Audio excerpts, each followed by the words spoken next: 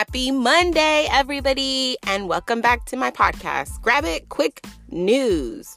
This is season 4 of my podcast for those of you joining in. And as always, let's give a big thanks to everyone who is listening and a huge shout out to the people who are writing me. So it's the last week of October, and boy, let me tell you, the moon has absolutely been showing her ass this month. October 31st, remember, you got to go outside and enjoy that blue moon because we may not see it again for like another 200 years. Also, CDC has laid out some guidelines for our trick-or-treating this year. We have less than 9 days before an election. And I just want to tell people, if you're still having some issues deciding, let's see if we can help. So if this is about some political views, I just want to throw this out that racism, it's not a political view. Locking innocent people in cages, that's not a political view. And seeking to destroy your opponent, who is also an American citizen like you are, that's not a political view. If you're still undecided, then I'm going to say this, and no offense, but you're dumber than the Scarecrow off of The Wiz and The Wizard of Oz combined. So in regards to Halloween 2020, let's just make sure that we are being safe, and just be sure to check with CDC and then collaborate with your neighbors for a safe COVID Halloween because, hey, kids love to trick or treat. All right, let's get started. A gentle reminder, if you're not 18 or older, you should not be listening to this without your parents' consent. Let's get it.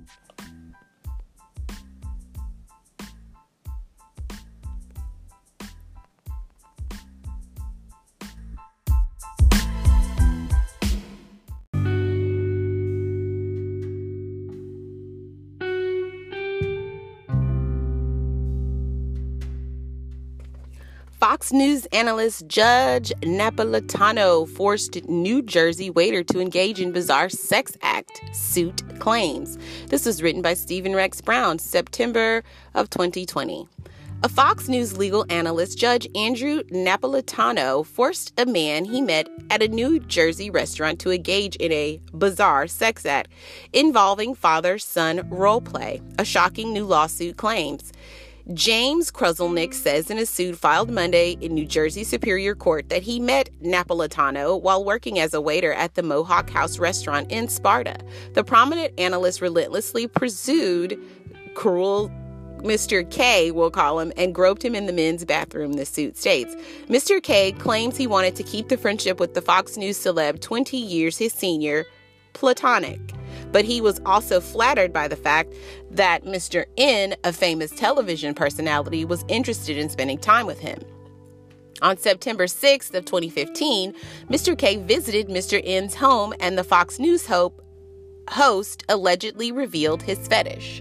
Mr. N entered the living room with his pants down and declared, "I am really into certain things, and I want you to do something for me," the suit reads. Mr. N walked up to the plaintiff's chair and suddenly threw himself onto the plaintiff's lap. Mr. N then told the plaintiff, "I want you to start slapping me really hard," the suit read.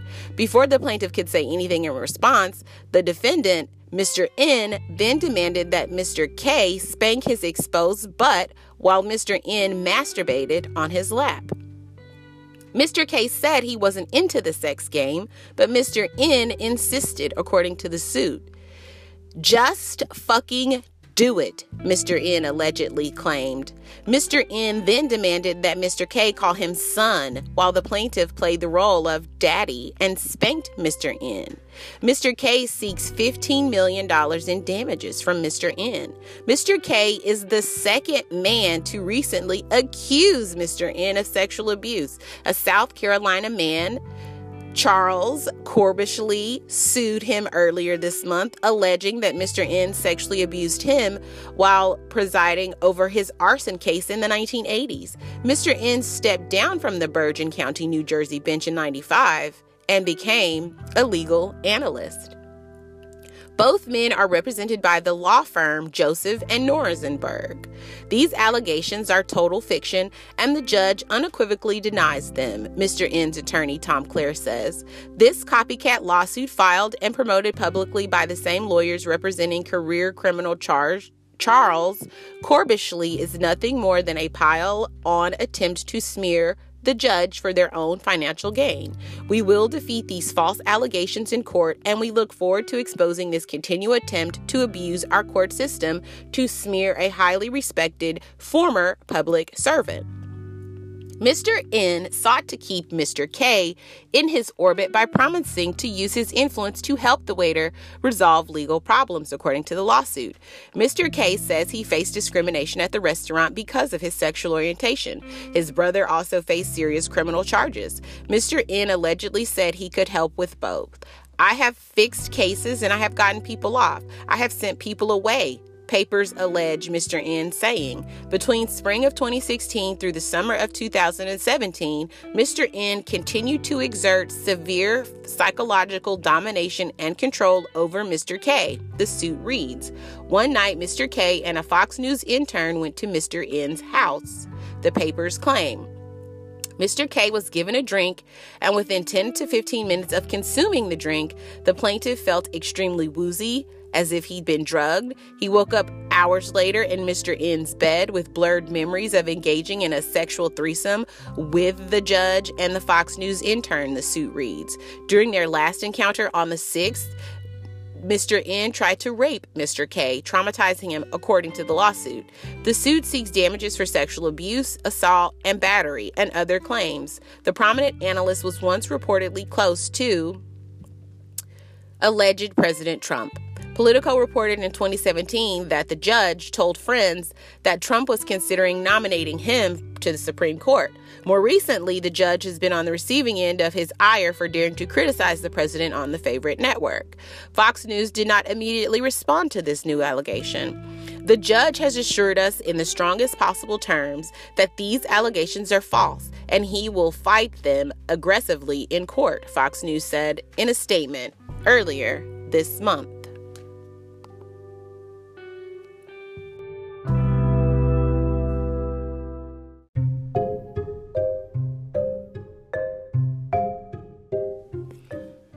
When Sachin Raul, 27, encountered a sexual issue following a breakup 3 years ago, it led him to feeling distressed. It was frustrating to not have control over my body. I really wanted to behave in a certain way, but it was really difficult. While Mr. Raul sought help through therapy, he admits that at around 100 pounds per session, it was really tough on his wallet. However, it did push this entrepreneur to try and find a way to make therapy more accessible, leading him to partner with therapist Dr. Catherine Hertline and co-founder Blue Heart, a free app designed to help individuals and couples combat sex-related issues. It uses a mixture of audio and text-based sessions focused on areas such as building a positive relationship with your body and communication. We want to eradicate the stigma associated with sexual dysfunction by providing an app which acts as a safe space for people to address the issues they are having, says Mr. Raul, who is based in London. I could only dream of something like Blue Heart existing 3 years ago. I was willing to jump into anything I could find. How Blue Heart got off the ground. From erectile problems to low libido, many people are unhappy with their sexual well-being. A 2017 survey by counseling organization Relate found that only 34% of UK adults are satisfied with their sex life, while 32% have experienced some sort of sexual problem. Erectile dysfunction remains a major issue, with research reporting that more than 322 million men are expected to suffer from erectile dysfunction by 2025. While there's been a proliferation of apps emerging in areas such as mental health and fitness, sexual wellness has long been ignored despite so many people feeling dissatisfied with their sex life. However, a rising number of startups are looking to change this.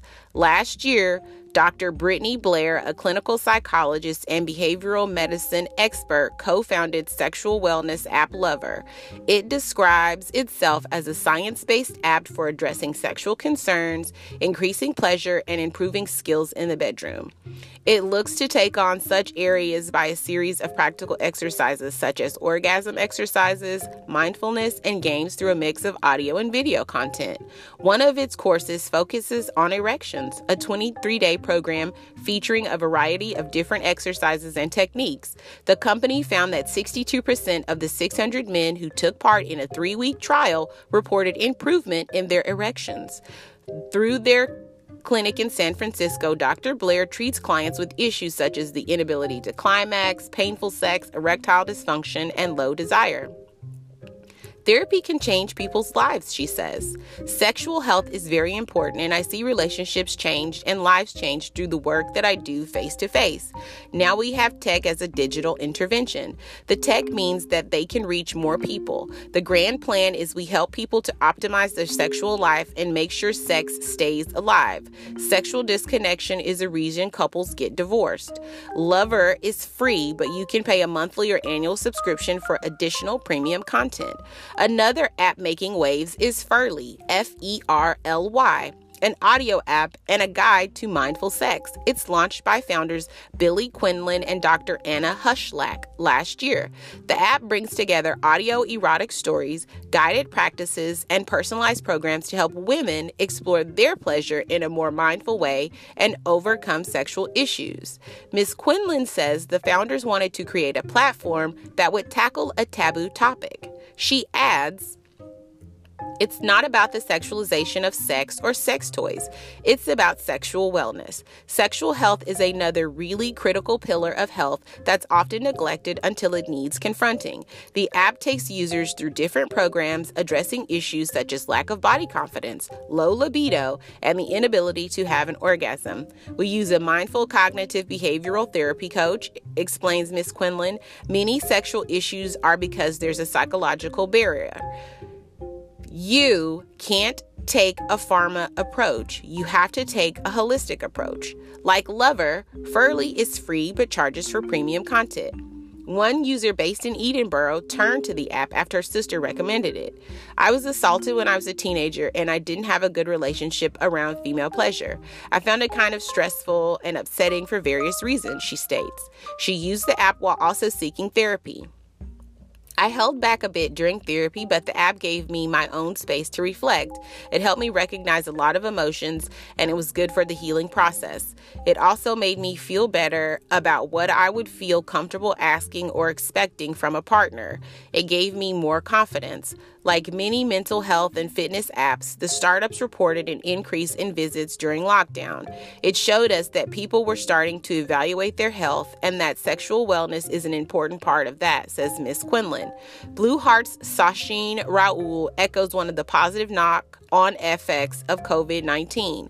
"Lockdown pronounced parts of people's lives and made people take care of their mental health," he says. Silva Neves, a psychosexual and relationship psychotherapist and couples therapist, says he really is pro-technology and can reel off the benefits of such apps, especially for those who cannot afford therapy. But he warns people to do their research before downloading. "Some platforms are going to be better than others. Do not just go to Google and find anything. It's good to be directed by others. Some apps will have just been sprinted to the market and offer a poor service. Look at the names, the backgrounds of the people behind the apps. You want people who are experts in sexology and have qualifications. With the digitalization of this sector, can the apps replace human intervention with a sex therapist? There's a place for both, says Mr. Raul. People have different preferences. Some people are extremely shy and would never talk about their sexual issues with someone. Plus, not everyone can afford therapy. Lover's Dr. Brittany Blair adds that there will be always a place for doctors working with patients in the office. We are not going to create an app that is the same as talking in the office. We are not trying to. People talk about sleep and mental health, but no one is talking about sex. About 20% of people with sexual issues actually need intervention with a sex therapist. But if we can help 80% with their sexual problems, then I'll take it.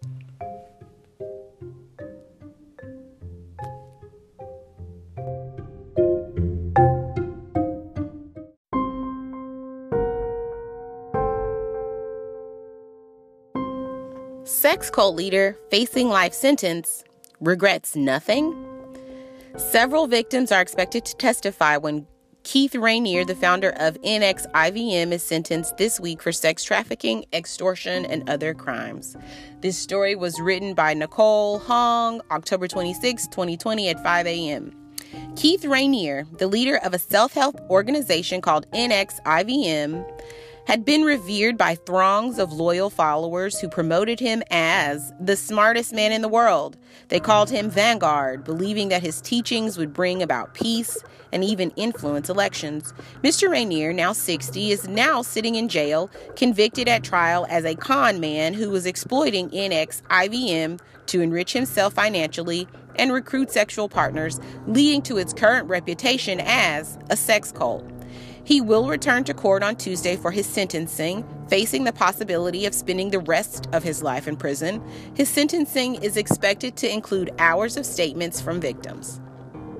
Still, Mr. Rainier carries no remorse and will not be seeking forgiveness, his lawyer said. He has accused the judge of corruption and demanded a new trial. He is not sorry for his conduct or his choices, his lawyer wrote in a court filing last month, adding that he intends to fight this case with all of his might, confident that he will one day be vindicated. Mr. Rainier's sentencing in federal court in Brooklyn will be the culmination of a legal saga that brought down an organization whose expensive self-empowerment courses were taken by Hollywood celebrities, professional athletes, and top business school graduates. Many people join NXIVM, hoping it would help them overcome their insecurities and give them a sense of purpose. But Mr. Rainier also created a secret women-only group within the company in 2015. Those women, who were called slaves, were branded with his initials near their pelvises and assigned to have sex with him.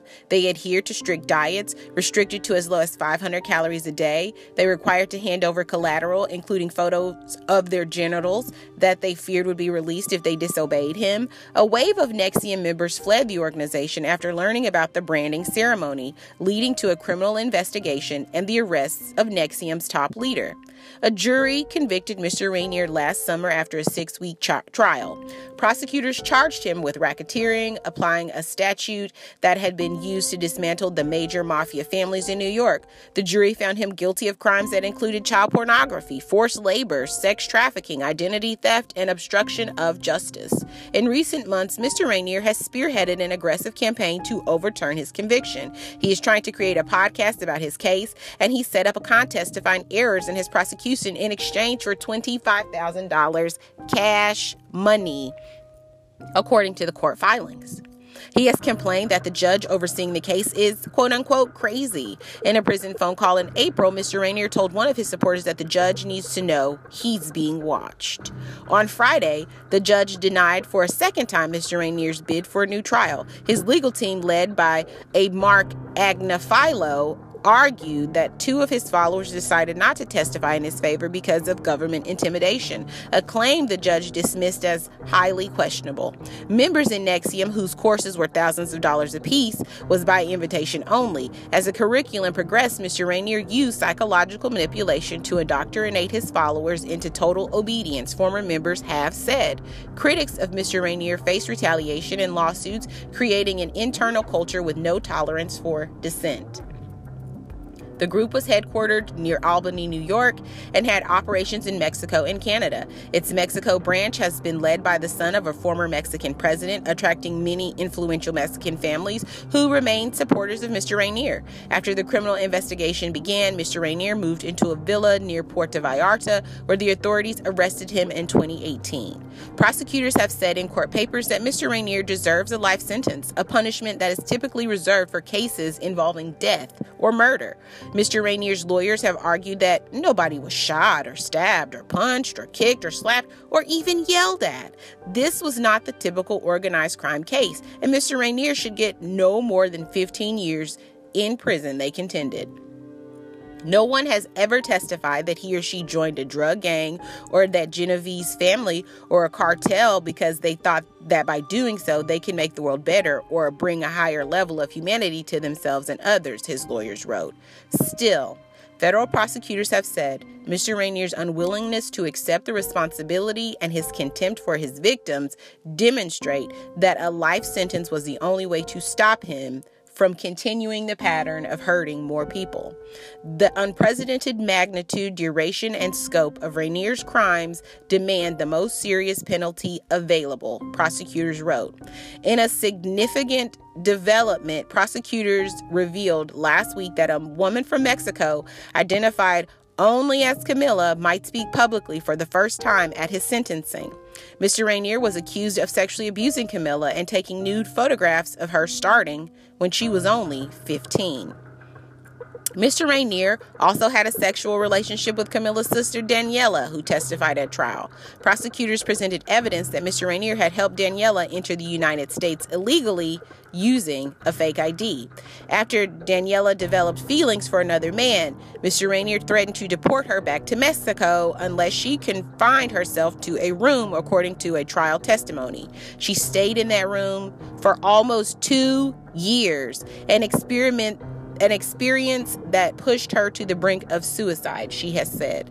Mr. Rainier was charged along with 5 other leaders in NXIVM, including Allison Mack, the former TV actress on Smallville. Each of the 5 pleaded guilty ahead of the trial. One of them, Claire Bronfman, heiress of the Seagram's liquor fortune, was recently sentenced to more than 6 years in prison for her role in bankrolling NXIVM, including funding lawsuits against Mr. Rainier's enemies. The others do not have sentencing dates yet.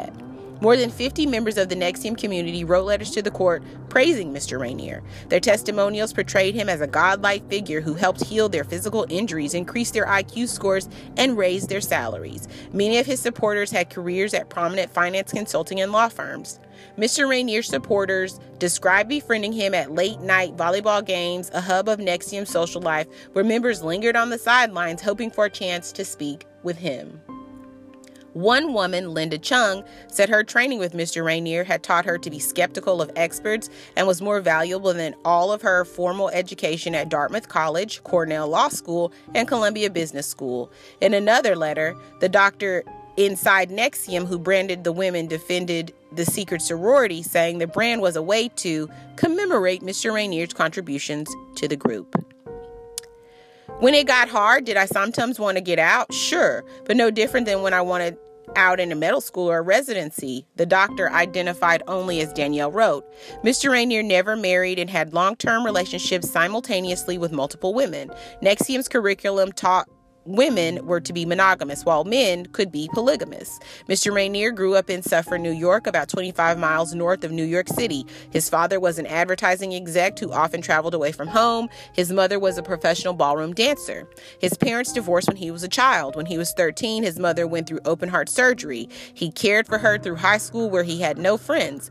She died shortly after he began college at an institute in New York. In 1990, he started a company called Consumers Byline, which offered discounts to members on groceries and other products. The state authorities began investigating the company for fraud. By 1997, the company was shut down after Rainier reached a $40,000 settlement with the New York AG's office. As part of the agreement, Mr. Rainier was forbidden to operate another multi-level marketing scheme in New York. The next year, he started NXIVM.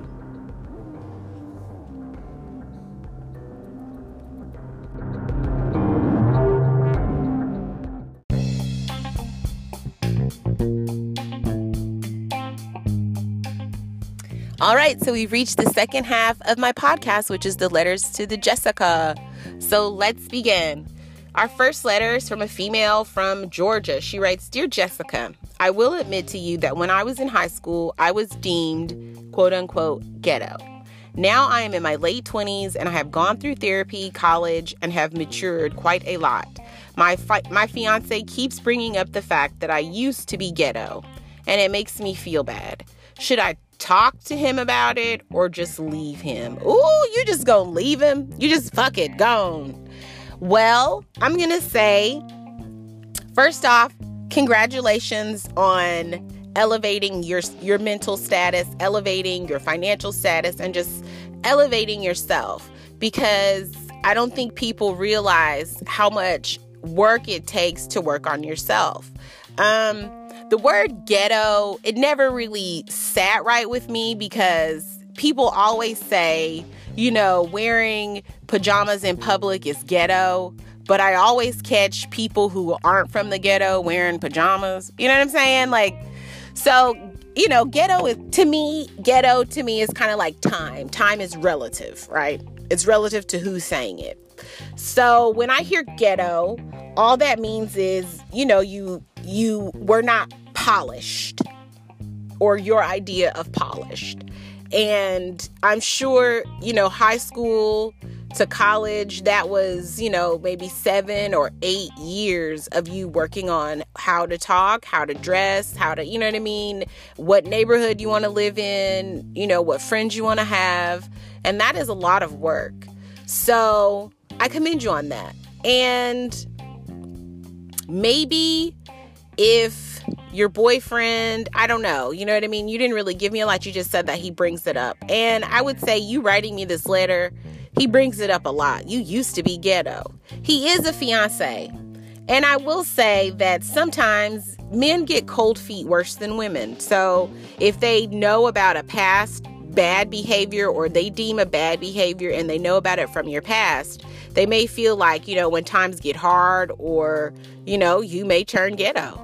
You know what I mean? And that may be something that he's thinking where, if you guys get into a really bad argument, are you going to go ghetto and, cut one arm and one pants off his clothes and then throw him out? Or are you going to, beat his ass? You know what I'm saying? So just remember that. And really, he's your fiance. So I would say just don't leave him. This is, the test of any real relationship, is working through the hard stuff. And you may want to sit him down and say, babe, why do you bring up, the fact that I'm ghetto? And you'll get a really good answer. It will be, one, babe, I was just joking. I just thought it was funny, and I don't think it's funny. Or two, he could say, I don't really see the change that you're seeing. You see what I'm saying? And then you would have to, give your list of what you have changed and what you haven't. And then, or three, he could just be like, I'm scared that, you're going to be ghetto and you're going to turn ghetto, or you're going to teach my kids to be ghetto. And if that happens, then you need to be ready to have a really good answer for him. Is there an answer for being ghetto? No, because again, I don't really like that word. I think that's a very racist term used to validate poor people. Yeah, if you were poor, more times, 9 times out of 10, you lived in a bad place. And your colloquialisms, your behavior, your survival mode, it's totally different than if you lived in a suburb or went to an all-white school. You know what I mean? So I don't want you to get caught up in that. And I don't want you to think him saying I'm ghetto, it's going to bring me back to being ghetto. Because the truth is, baby, you was never ghetto. You just needed some polishing, and you've got that polishing. So now if you feel like he's doing the most, it's your fiance. So now this is a good time to talk to him about that. Because I think he probably gets glimpses of, what, you probably have a friend girl, remember back then, and he probably doesn't get to see that. So he may just be teasing you. I noticed that when guys really like you and you seem like perfect to them, and they can find one thing that isn't perfect, you know what I mean? They like to tease you, needle you a little bit about it and make you feel, it's like a fun thing. Guys are weird. Even when they're like 20, 30, 40, they still like to needle their girlfriend. Do I think this is a big deal? I don't. I think that you may still be a little sensitive about it because, again, like I said, you've worked really hard to, get that comeuppance, to not be that person that stereotype, because that's what that is. It's a stereotype. So I'm going to say, keep him, don't leave, just, have a conversation with him, and everything I think will work out. Okay. Thank you so much for writing me the letter.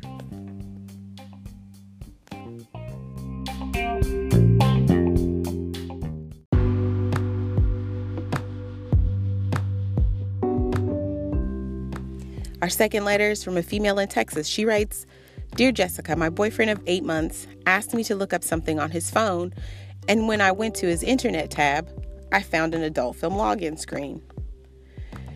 In the private tabs, should I talk to him about it or mind my business?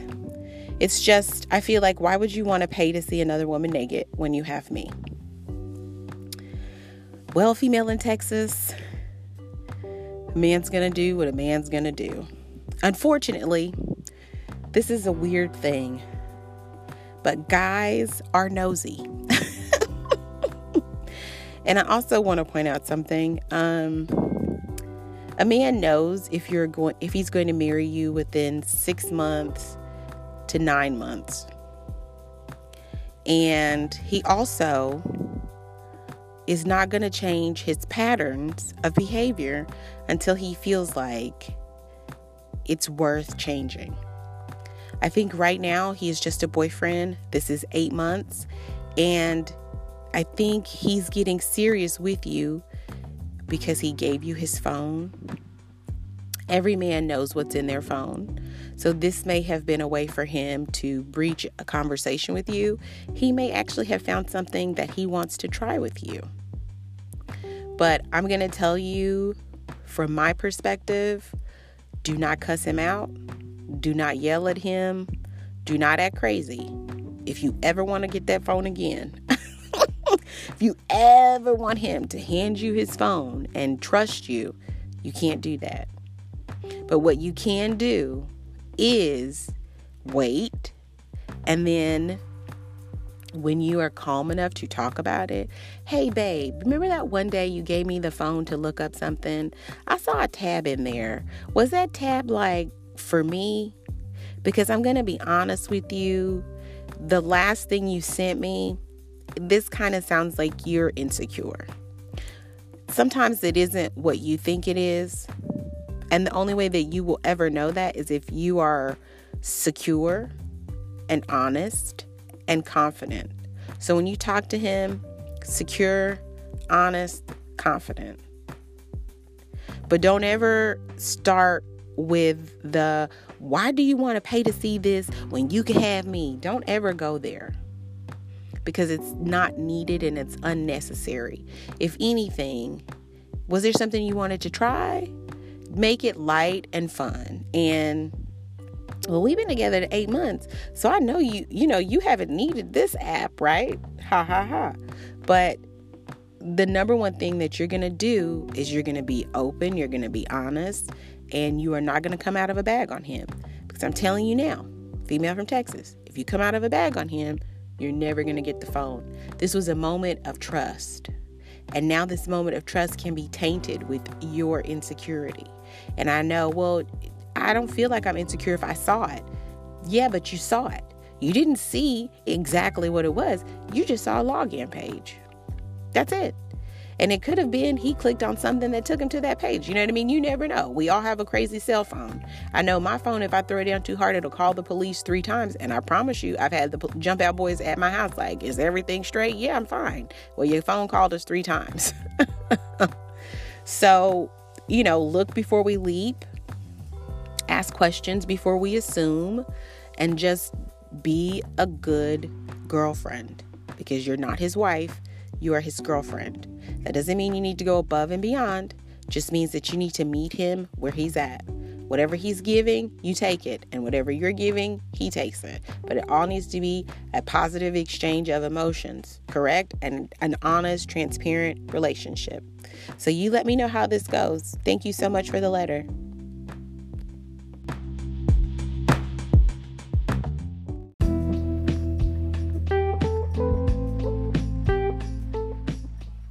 Our last and final letter of this episode comes from a male in Washington. He writes, Dear Jessica, I like paying for sex.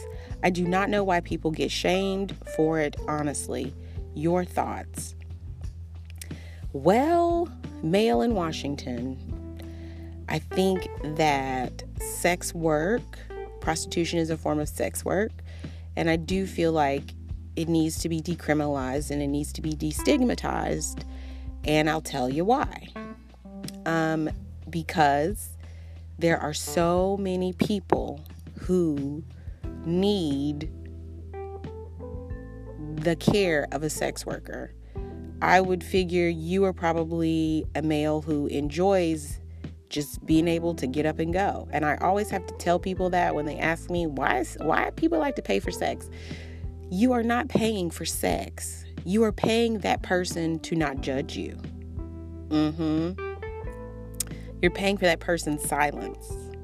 And also, married men who pay for sex, generally, they're paying for sex so that way it kind of is a boundary. Like, if I'm paying for this, that means that that's all it was no emotions in it.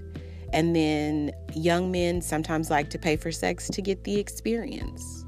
There are some people who feel like, I want to lose my virginity because I want to be a good lover to my girlfriend, and they may see a prostitute. There may be a couple who is not able to have sex because one of their partners is terminally ill and is going through radiation and chemo, and they need that intimacy. Then there are some customers who just come and they want to talk. There are also other customers who just love to help out a beautiful person. So, I mean, sex work is not just about paying for sex. It's a service. And whatever service is within that, that's between the client and the provider.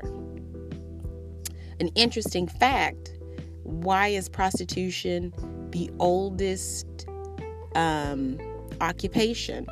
Well, what a lot of people don't understand is back in olden days, virginity was looked at as something to be protected, even to the point where when they would train knights, they would tell them, I'm training you to protect not only your lord's household, but your lady's virginity and his daughter's virginity. Because back then, women were like cattle. You could get a highest bid if your daughter was untouched. And so a lot of women would run away because your life was not your own. Also, it was illegal for women to have money. Okay? So you run away from whatever dad you had who's trying to basically sell you like you are a prize cattle, but you want to be whatever you want to be. So usually women would run away and they would become a barmaid or they would become a prostitute. And a lot of the times you didn't get to keep money. You had to barter in jewels.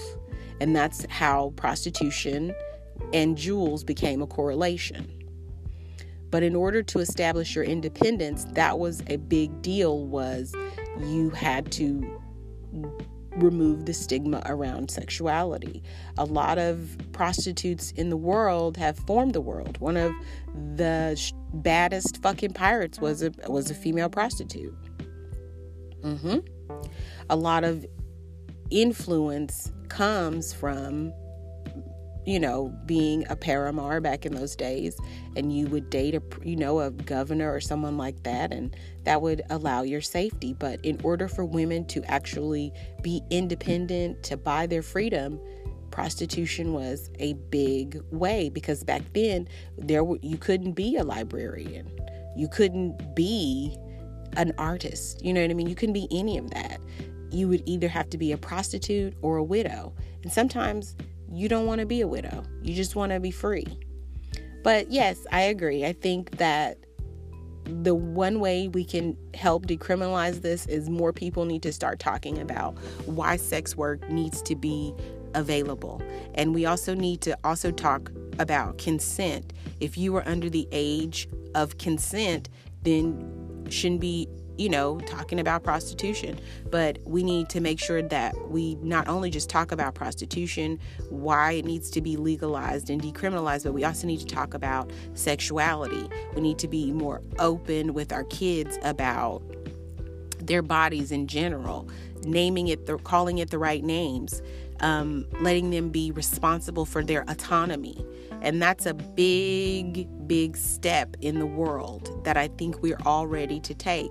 And I think the more we talk about why sex work needs to be decriminalized, then people will be able to have the sexual freedom that they desire, because they did surveys, and it only says, like the UK, only 34% of people are sexually happy.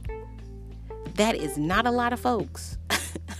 That is not a lot of folks. But could you imagine if sex work was decriminalized everywhere, and hey, I can go get what I want and not have to worry about, my friends laughing or nagging me, or worry about if this lady is, got something, because she's licensed, she's clean, and there's a safe place for us to go. So, yeah, I think sex work is what it is. You know what I mean? It's a real job. It is work. And I think the more that we talk about it and the more that we're open to the possibility, the more change that we can get from it. Thank you so much for writing me this letter.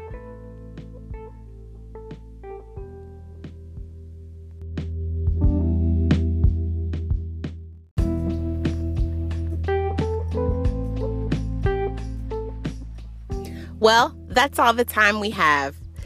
I need your support, Team Grab It. If you value the free and paid content that I've delivered over the years, please consider subscribing to my accounts or my official website, jessicagrabbit.com today. If you're already a subscriber, now's a great time to use the Tip Me feature on this Anchor app, as well as the other sites that I have. Send me an Amazon gift card or refer 10 friends that you know that will benefit from my service. Remember, every contribution, big or small, will ensure that I am able to produce content in the years to come.